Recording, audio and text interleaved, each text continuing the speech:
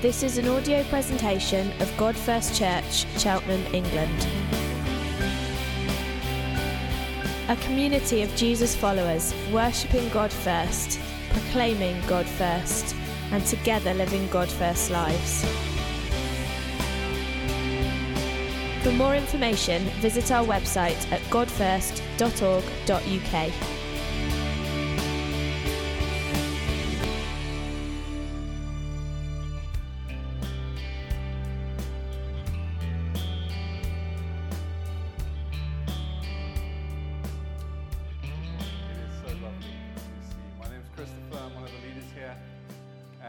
I just want to echo my awe of what God is doing, has done, will do. It's just remarkable. I mean, we are talking about God's empowering presence, in other words, the miraculous miracles today. And it does feel as if God is doing a miracle, not least of which in our hearts, which hopefully my opening story will kind of echo as well. We're in our series through the book of Acts. It's not exactly kind of sequentially through the book. We're running a little bit thematically as well. And so it'll be a bit of a balance. Today, as I'm talking through the miraculous, I'm kind of using one particular passage in Acts 3 to sort of expound a bit of the theology of all of them and to kind of bring them back to the application for us. But hopefully super helpful, faith-stirring, help us in our journeys of loving Jesus and knowing Him more. So for those of you who have heard a little bit of my story before, please do forgive me. I grew up in a family that attended church occasionally with my, at the time, culturally Christian parents, but they were still unbelievers. At the time. And after school, I actively chose to go my own way. I wanted to avoid this whole churchy business, and I felt it was useless and irrelevant to my modern life. And somehow one night, when I was 22 years old, I went to bed an unbeliever, and I woke up a believer. I cannot explain it any simpler or more complex than that. I woke up with faith. I went to bed without it, and I woke up with it. And it was a crazy 2 or 3 weeks after that. I knew enough about the Bible and Jesus to know that I was coming to faith, that something was happening. And literally, overnight, I had a faith that grew about who Jesus is, who I am, that He was the Holy Son of God, and I was so far from holiness, and that He offered forgiveness, and I gratefully accepted it. And all of these emotions were all going on at the same time. It truly was very crazy. And a couple of weeks into this process, I realized I needed to join a church. It was kind of the intrinsic thing to do that a bunch of believers can help me on this journey and keep discovering in my faith. And it was wonderful. Such a great time of life. A couple of months after joining a church, I had a few friends gather around me, and they prayed for me that I would receive a fuller experience, an ongoing fullness of the Spirit. And that particular evening was just fireworks and wonderful. And I was baptized in water a few months after that. It was actually on New Year's Day, or at like midnight, 31st of December. It's quite a cool baptism time, if I have to say so. And oh man, that first year was just an utter whirlwind. I don't remember lots about it other than just the huge excitement and the sense of the move of God in my life, the sovereign hand of God. And I tell you the story because I had no preconceived ideas, no preconceived notions about what it meant to become a Christian, what it meant to pursue God or to choose Him daily. what a growing fullness of the Holy Spirit meant. I had no clue about any of this stuff. All I can say is that at a point, when I was still living as the captain of my own soul, as the poem goes, God just chose and said, yep, up to this point and no further. And I know that there were people praying for me, which is just precious, so powerful. But I had no church experience. At the time, I'd been out for years. I had no Christian friends. I had no gospel message that I was listening to. The kindness of God opened my eyes. And I opened my eyes on that particular morning, and it's as if God allowed me to see Him afresh for who He is, and to look into His face, and to see Him, His love and His goodness towards me.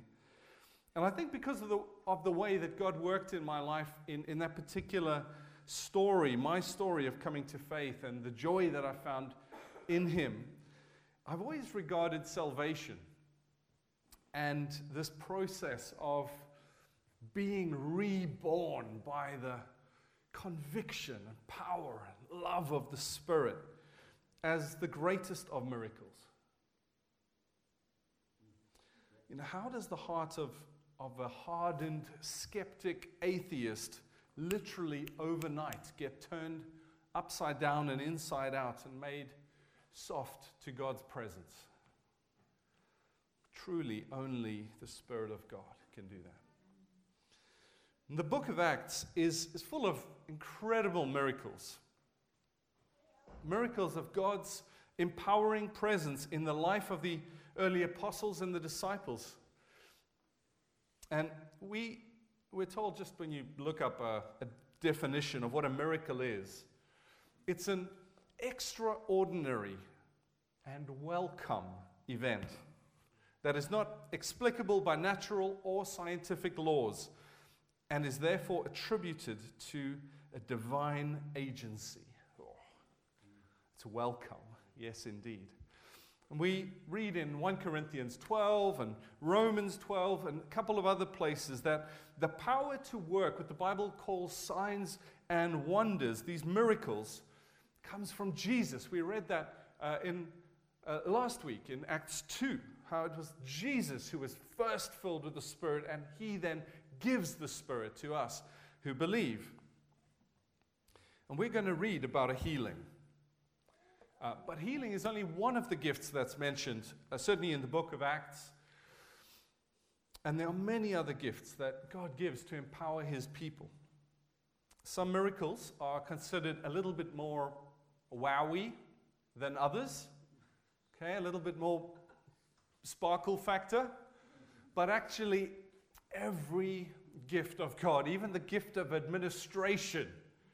Okay, and we need that, Howard, don't we? Yeah. Is a gift, a spiritual gift, a miraculous gift from God. But ultimately, all of them stem from who He is and His goodness, His kindness towards us. So as we read this account, I'd like to ask you to read it with one eye on the sort of the softness of the way that God worked with me through my story. Keep that in mind as we read through this. We don't just get kind of blindsided by the sparkles. There's a hard thing going on as well. But also, a little hint, listen or look out for reasons in the passage that you can see why God would use miracles in the early church. Okay? Look out for those reasons why God would allow the early church to perform miracles in this way. Okay, let's read Acts 3, and it's a bit of a chunky passage, 1 through 21, so let's go. Now Peter and John were going up to the temple at the hour of prayer, the 9th hour, it's 3 p.m., and a man lame from birth was being carried, whom they laid daily at the gate of the temple that is called the Beautiful Gate, to ask alms of those entering the temple. Seeing Peter and John about to go into the temple, he asked to receive alms. And Peter directed his gaze at him, as did John, and said, "Hey, Look at us. Look at me. And he fixed his attention on them, expecting to receive something from them. Yeah. But Peter said, hey, I have no silver and gold, but what I do have, I give to you. In the name of Jesus Christ of Nazareth, rise up and walk. And he took him by the right hand and raised him up, and immediately his feet and his ankles were made strong, and leaping up, he stood and began to walk and entered the temple with them, walking and leaping and praising God. And all the people saw him walking and praising God and recognized him as the one who sat at the beautiful gate of the temple, asking for alms. They were filled with wonder and amazement with what had happened to him. While he clung to Peter and John, that's classic. I would cling. All the people, utterly astounded, ran together to them in the portico called Solomon's. And when Peter saw it, he addressed the people. Men of Israel, why do you wonder at this? Or why do you stare at us as though by our own power or piety we've made him walk? The God of Abraham, the God of Isaac, and the God of Jacob, the God of our fathers, glorified his servant Jesus, whom you delivered over and denied in the presence of Pilate when he had decided to release him. But you denied the holy and righteous one and asked for a murderer to be granted to you. And you killed the author of life, whom God raised from the dead. To this we are witnesses. And his name, by faith in his name, has made this man strong, whom you see and know. And the faith that is through Jesus has given the man this perfect health in the presence of you all. And now, brothers, I know that you acted in ignorance, as did also your rulers.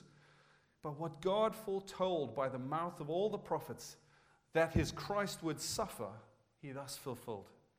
Repent, therefore, and turn back, that your sins may be blotted out, that times of refreshing may come from the presence of the Lord, and that he may send the Christ appointed for you, Jesus, whom heaven must receive until the time for restoring all the things about which God spoke by the mouths of his holy prophets long ago. It's a great passage. So good. Now, obviously, the miracle itself is captivating. I mean, it is. It's particularly awesome. And this is the story of the healing of a crippled man from birth. But there are 19 specific miracles mentioned in the book of Acts. And there are 9 other kind of cluster of miracles where it just says, and many other miracles were done. Like, okay, so loads and loads. This book is full of healing. It's casting out demons.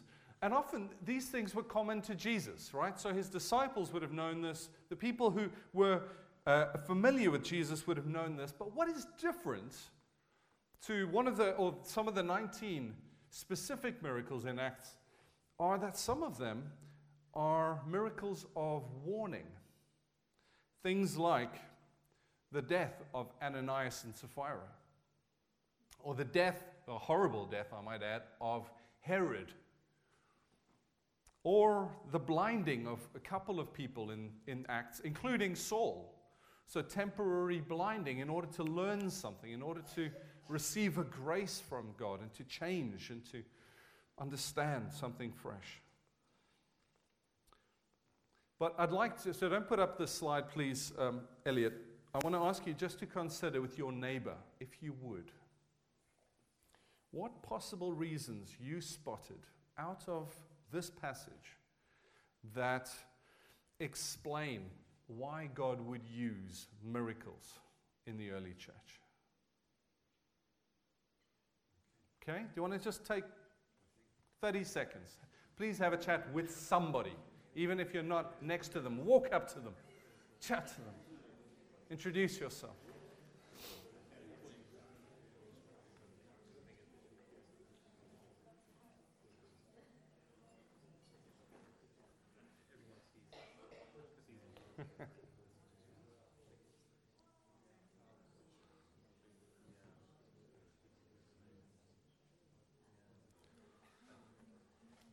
So you probably came up with one or two at least in the time I've given you.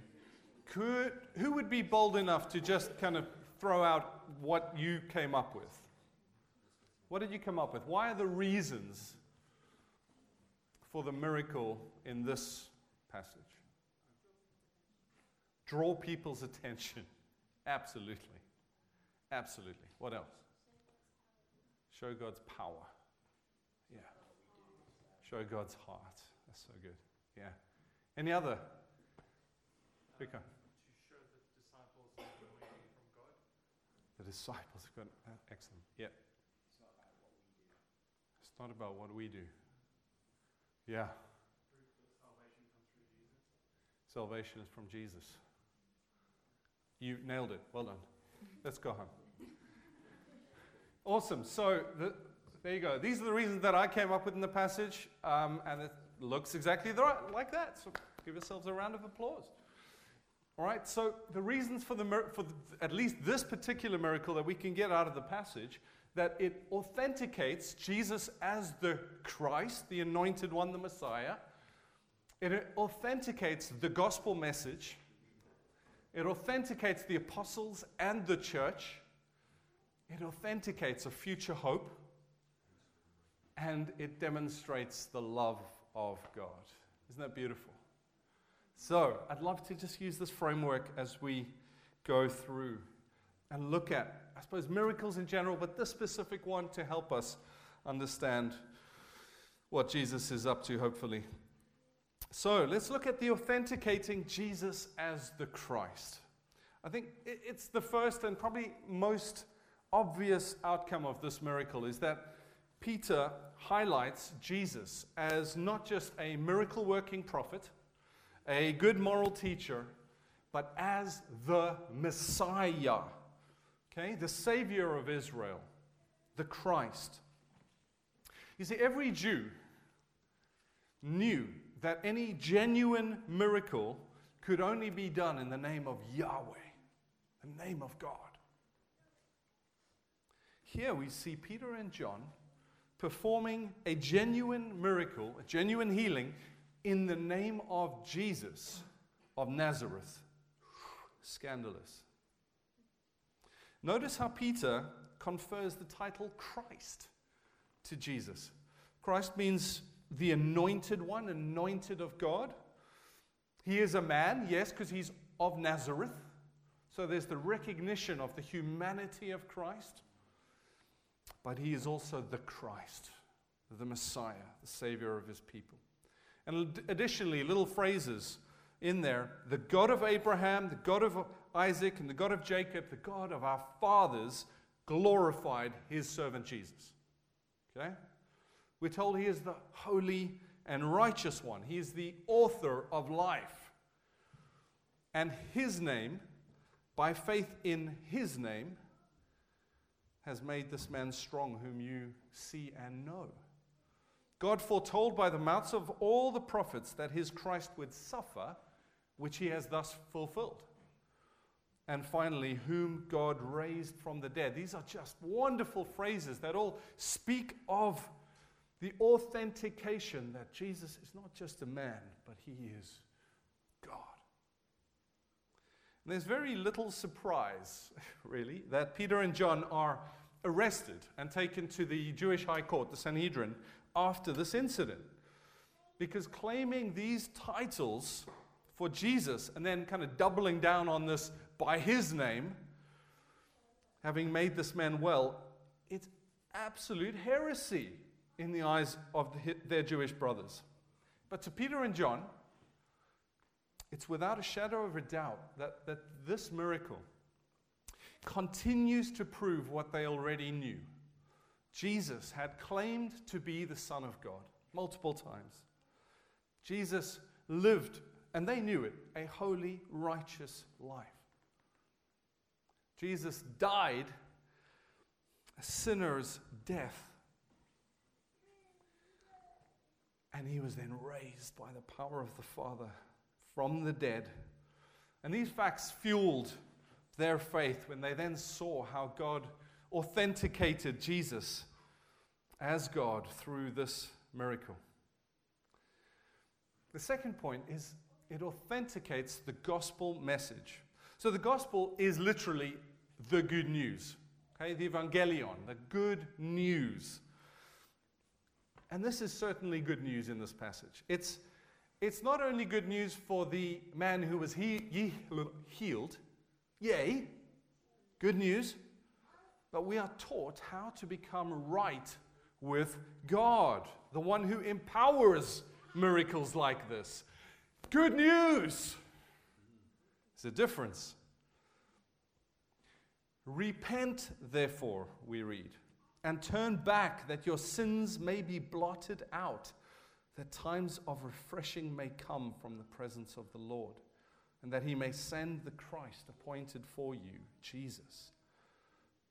So helpful. Repent and turn back, O Israel, from your hard-hearted, prideful, cultural spirituality and religiosity. This kind of religion benefits no one. The Christ, Jesus, he has been appointed to you personally and to you corporately as the Messiah and Savior. Follow him. In him there is good news. In his name, through him, our sins are blotted out as if they never existed. Hallelujah. That is good news. In verse 12, men of Israel, why do you wonder at this? Or why do you stare at us as though by our own power or piety we have made him walk? I think we learn through this miracle the beautiful truth that it's not by force of will or the power of our own faith that the gospel is applied to us. It's like in my story, I know that God did all the work. He's the one who came to me, who opened my eyes, who softened my heart, who did the miracle in me.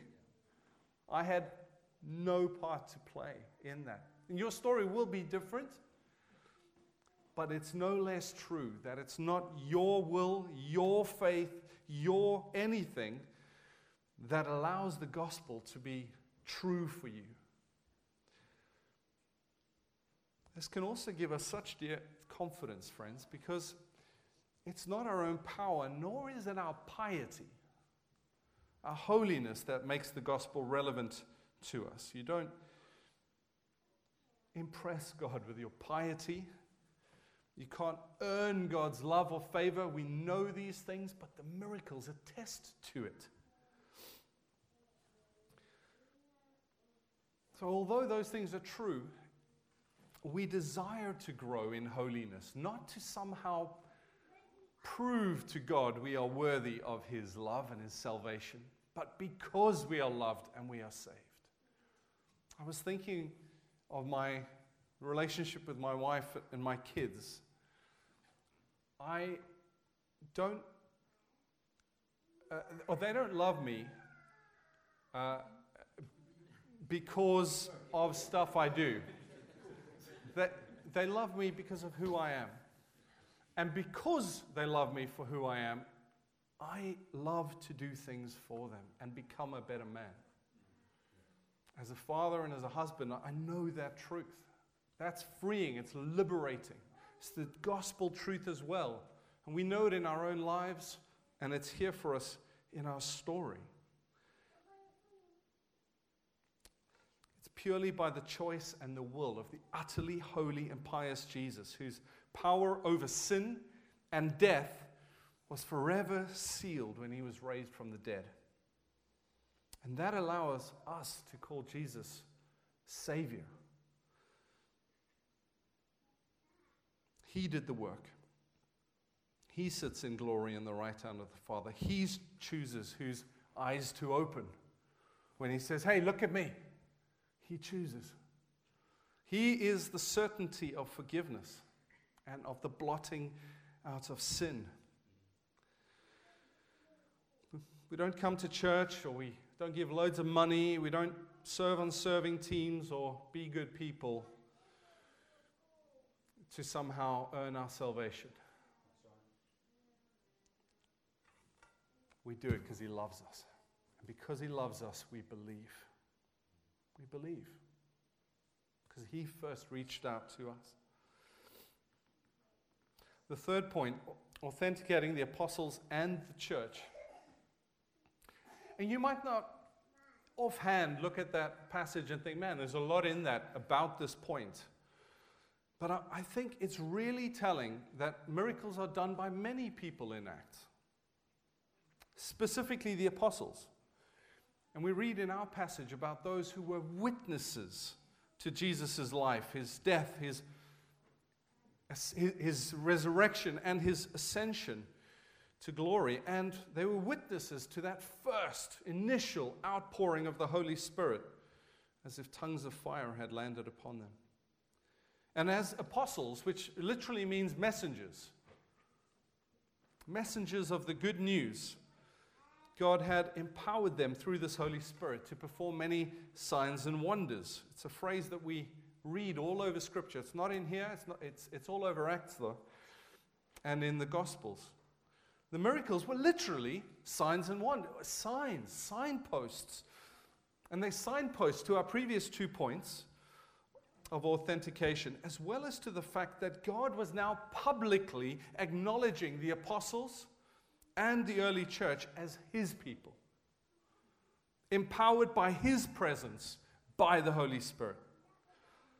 I think it's telling. Initially, the early church did life as Jews. We read in our passage about Peter and John going to the temple at the 9th hour at 3 p.m., which was the daily sacrifice, with their Jewish brothers. They just continued doing life as per normal. But as time goes on, God makes it clear to them by the stuff that starts happening in their lives and their relationship with the broader Jewish culture and Jewish people, but also by His Spirit, that the church, the ecclesia, like Howard spoke about last week, the gathering of Jesus' people are different to the Jews.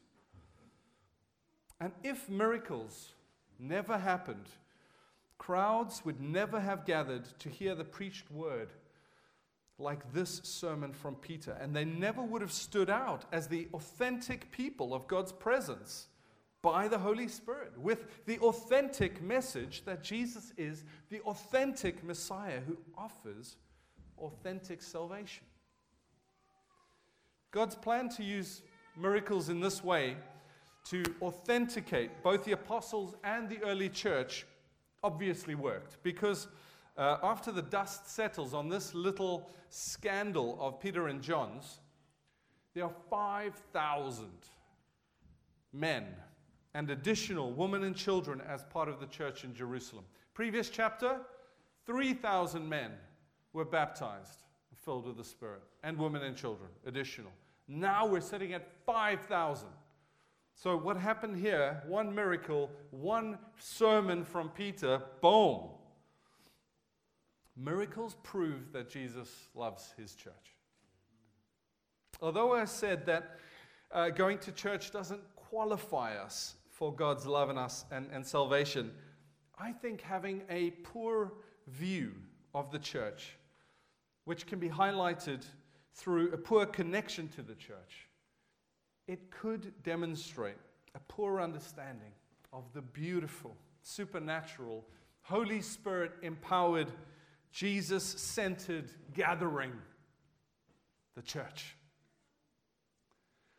So what a moment as we consider miracles to reconsider our view of the miraculous thing that is our invitation to the local church. How precious.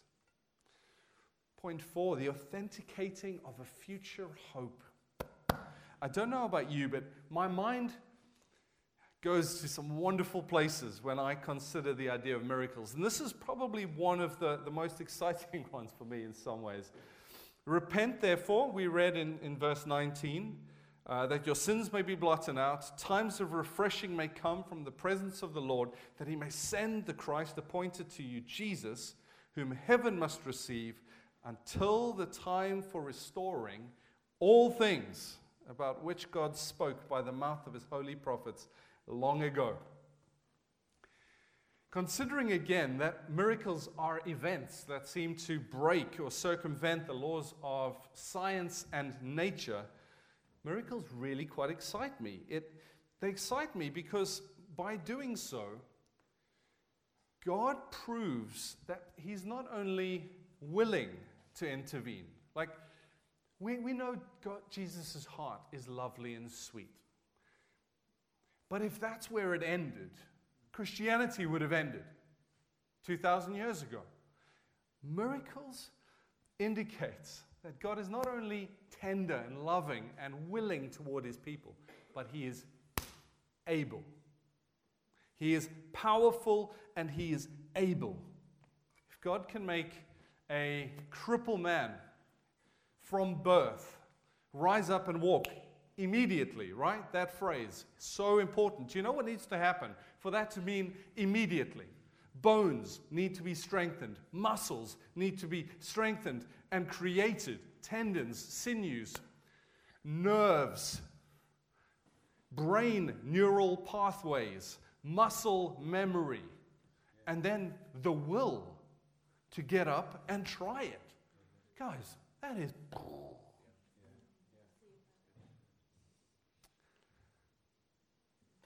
all new. All new. It's a moment of breakthrough where God says, I'll make it new.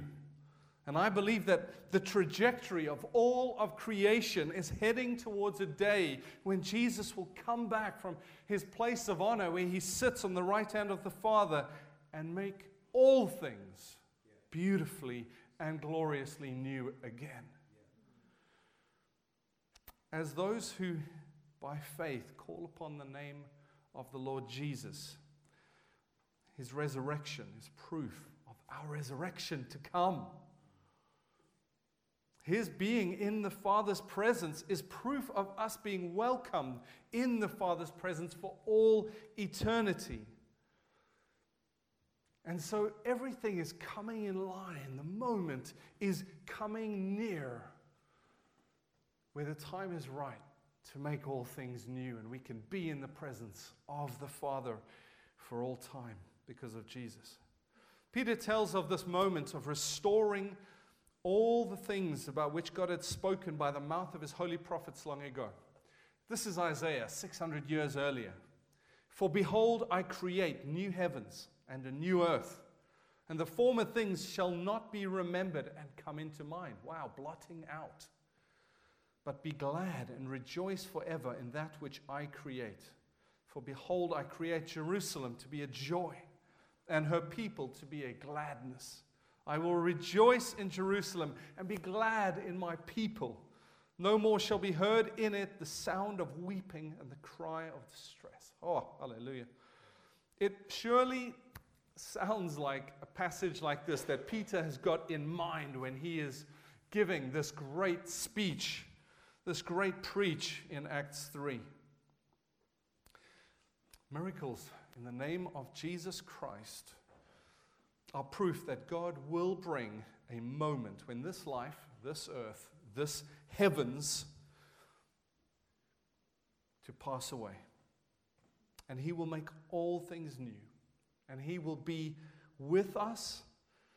And we will no longer be plagued by this mortal, imperfect body and its pains, but we will be in a new, resurrected, glorious body, as Christ had.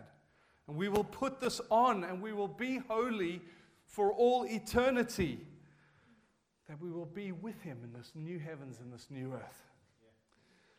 Church, this is the ultimate good news that everything else is compared to.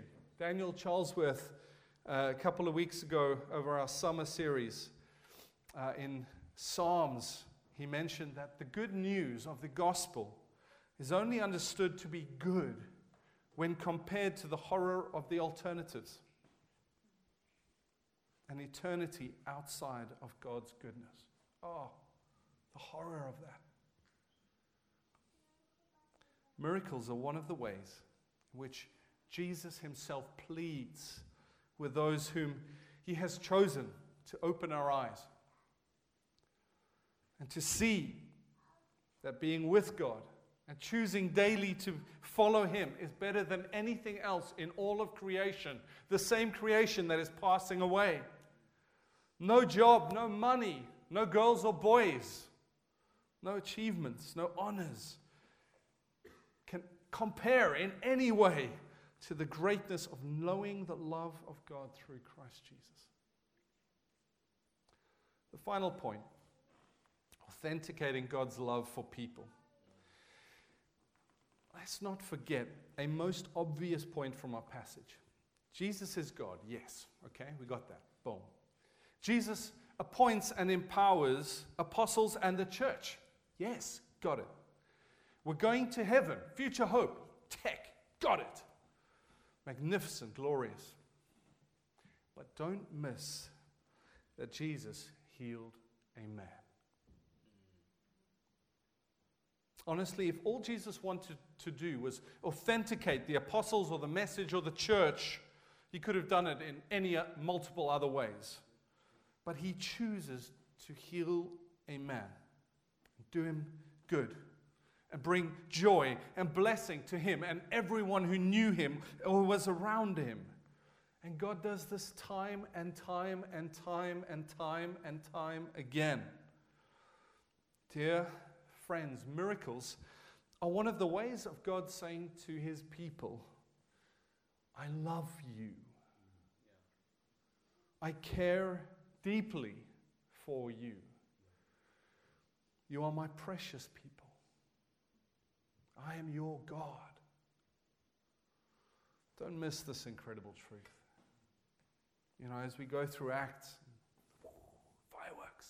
Yeah. Don't miss this incredible truth. Let it warm our hearts.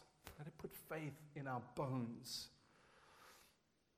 This truth that God loves us. Let it open us up to this refreshing, times of refreshing that we read about. Since God surely desires to do you good, so that you too may go like this man, walking and leaping and praising God. If you've maybe wondered all the way through this message, hey, haven't miracles ceased? Why don't we see more of them? What's going on? Didn't they stop with the first century church? Because if that's the case, all points I've just made are kind of meaningless. So what is going on? No.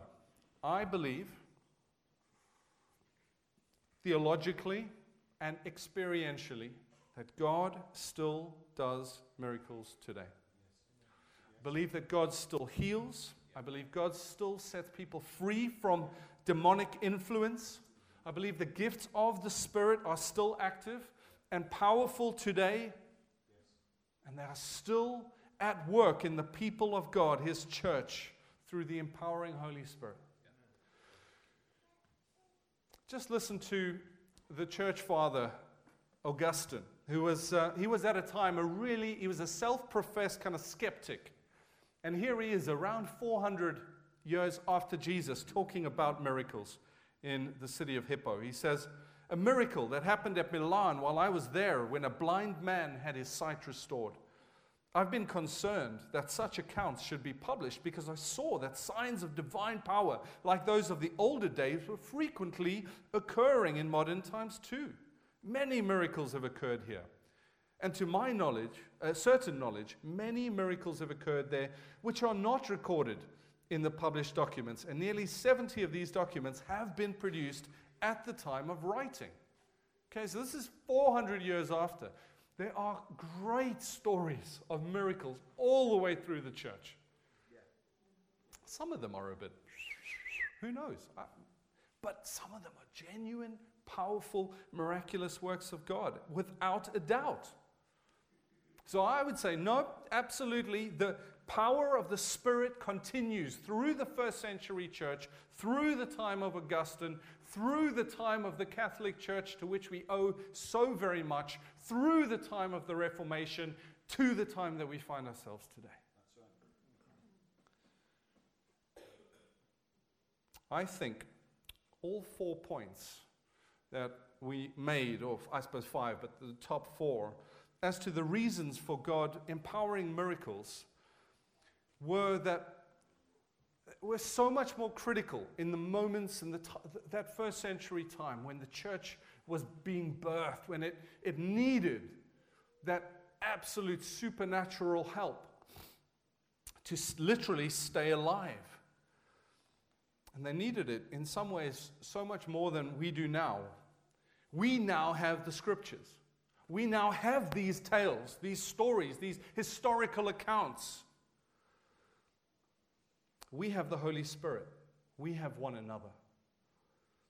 And the gospel has much work to still do in reaching the ends of the earth. But truly, much of Jerusalem, Judea, Samaria, and the ends of the earth have been reached and have heard about the gospel of Jesus Christ. So the need to use miracles in the regular, big, boom, fireworks ways that we don't see today in as many, or as frequently as we did back then, to a human level, I understand that. And maybe this explains why we are seeing less miracles today. Maybe God doesn't need to. We can rely on His scriptures. But God first. We can earnestly seek God, ask Him to act on our behalf and on the behalf of others. We must ask God to heal others. We must ask God to speak prophetically to us and to one another. We must ask God to set us and people free from demonic influences. We must ask God to do miracles. However, as we do this, we don't seek the gift as much as we seek the giver. We do not seek the miracle as much as we seek the God of miracles. He's the author of life. In Him is fullness of joy forevermore. Truly, our salvation is our greatest miracle.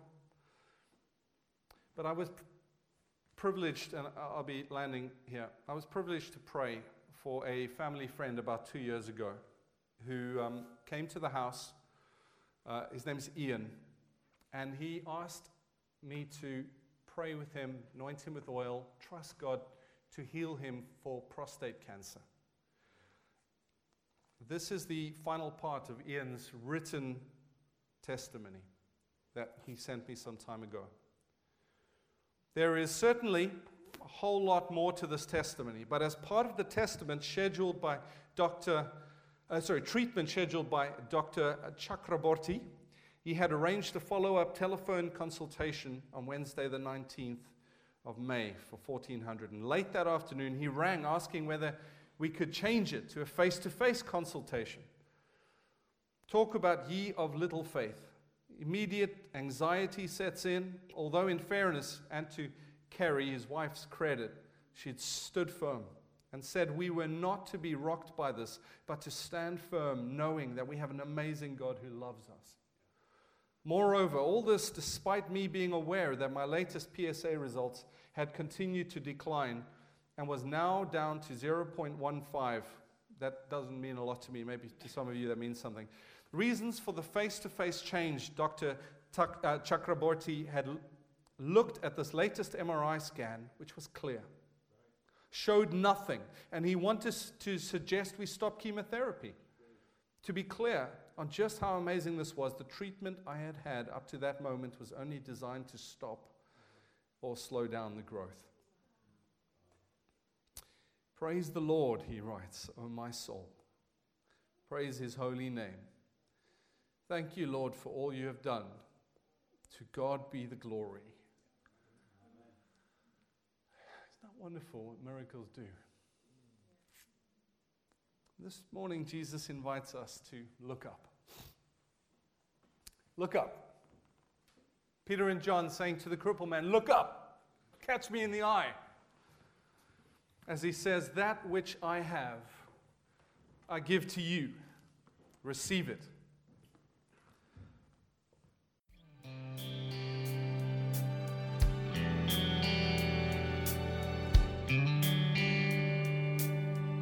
For more information, visit our website at godfirst.org.uk.